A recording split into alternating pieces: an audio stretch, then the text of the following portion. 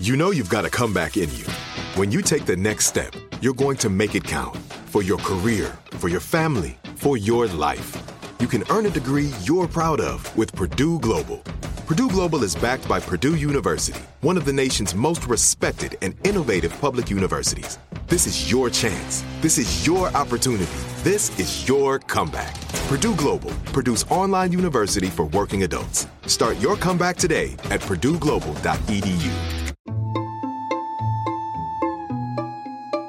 Our world is full of the unexplainable. And if history is an open book, all of these amazing tales are right there on display, just waiting for us to explore. Welcome to the Cabinet of Curiosities.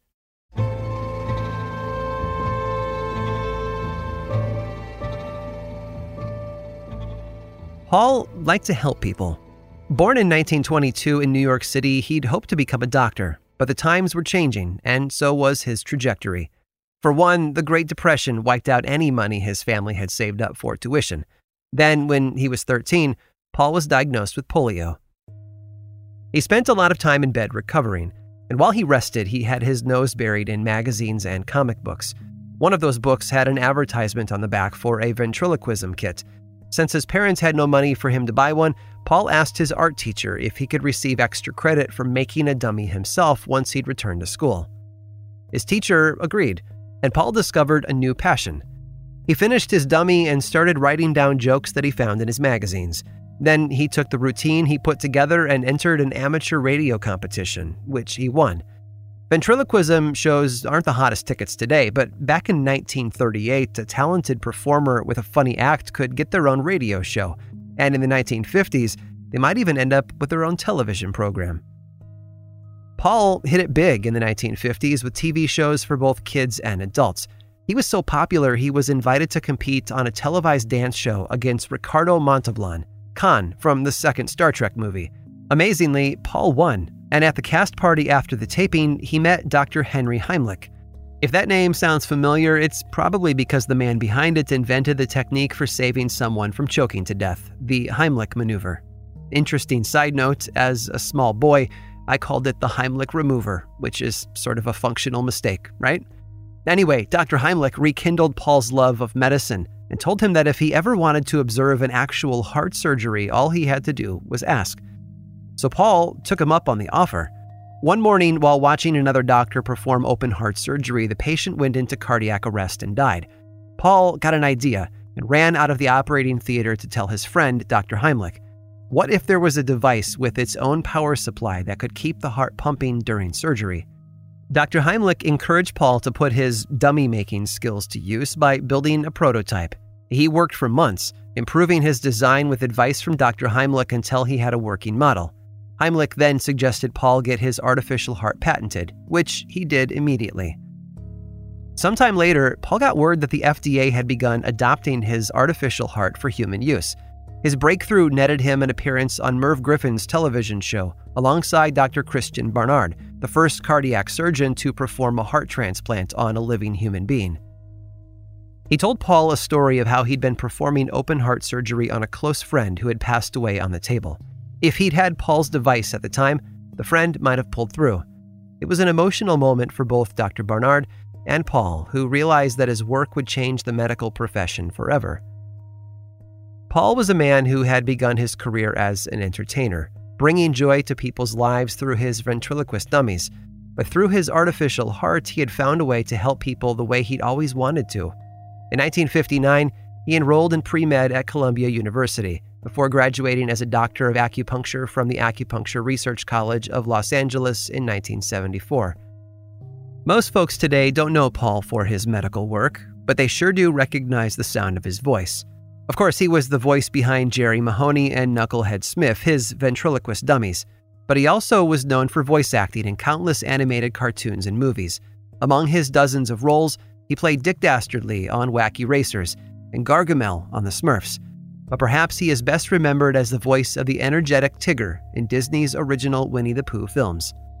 Born in New York City as Paul Wilczynski, Paul Winchell was one of the most beloved and recognized voices in entertainment. and he devoted his mind to pursuing the greater good for the benefit of humanity.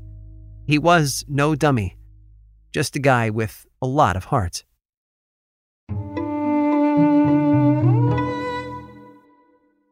Right here, right now. Find your beautiful new floor at Rite Rug Flooring. Choose from thousands of in-stock styles, ready for next day installation, and all backed by the right price guarantee. Visit riterug.com. That's RITERUG.com today to schedule a free in-home estimate or to find a location near you. 24-month financing is available with approved credit. For 90 years, we've been right here, right now. Rite Rug Flooring. This is it. Your moment. This is your time to make your comeback with Purdue Global. When you come back with a Purdue Global degree, you create opportunity for yourself, your family, and your future. It's a degree you can be proud of, a degree that employers will trust and respect. Purdue Global offers working adults like you over 175 flexible degree programs to meet your specific career goals. These include associate, bachelor's, master's, and doctoral degrees and certificates. Purdue Global degree programs range from nursing to business to communication and more. Whatever your interest, we have the degree that will move you forward. You have the knowledge, you have the experience. Now it's time to get credit for the work you've done and earn the recognition you deserve with Purdue Global, Purdue's online university for working adults. You know you're worth it. We do too. So don't wait another second to get the degree that will take your career to the next level. Start your comeback today at purdueglobal.edu.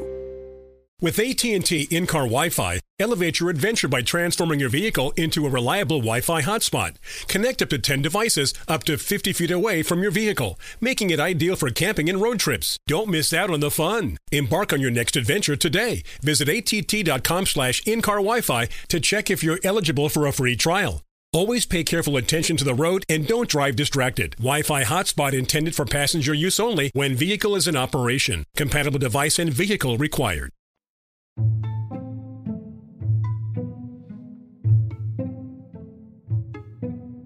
When the chips are down in a bad situation, your first thought might be to panic. Running away sounds like a great option, but it's not always possible. Sometimes you just have to stay and fight. As Robert Frost put it in his poem, A Servant to Servants, the best way out is always through. Alvin hailed from Tennessee. From a young age, he managed to see his way through some tough times. His parents owned a farm, and his father was a blacksmith. Alvin had 10 other brothers and sisters, but life was rough for such a large family in 1914. Everyone had to pitch in around the farm, and when their father died, Alvin got a job as a logger and construction worker to help support the family. He also had a chip on his shoulder.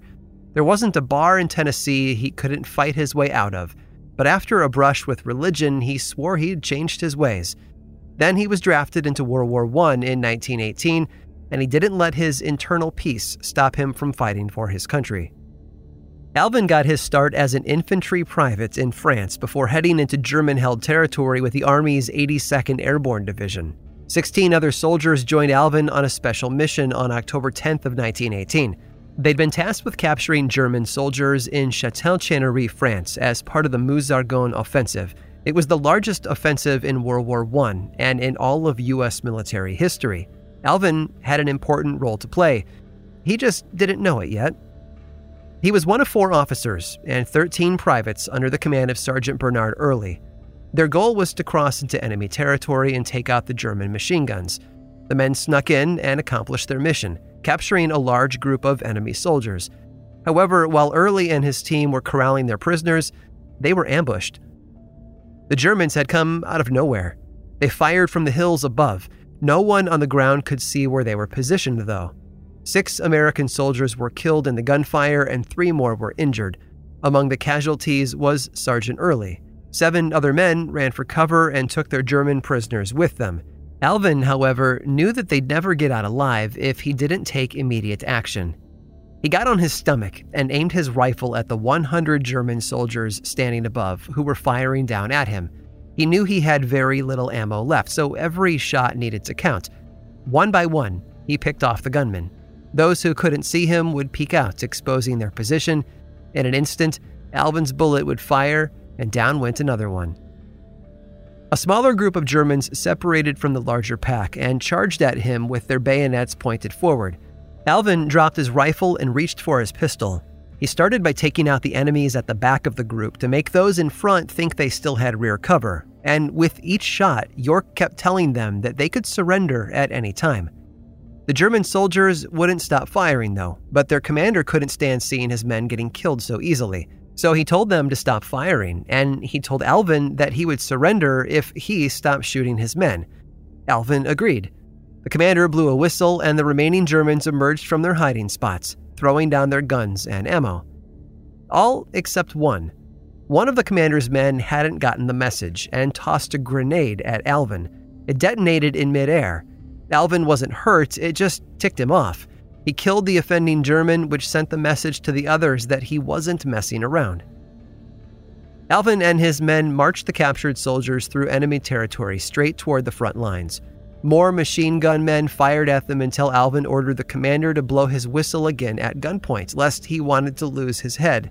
The German agreed, and more enemy soldiers dropped their weapons and joined the parade.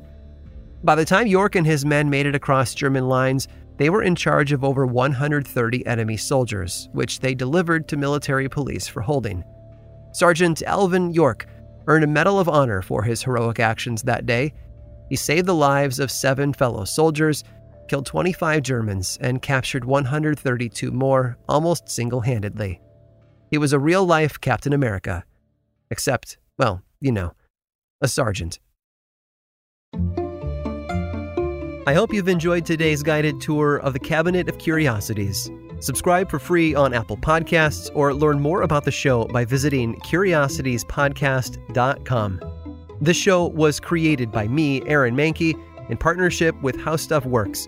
I make another award-winning show called Lore, which is a podcast, book series, and television show, and you can learn all about it over at theworldoflore.com.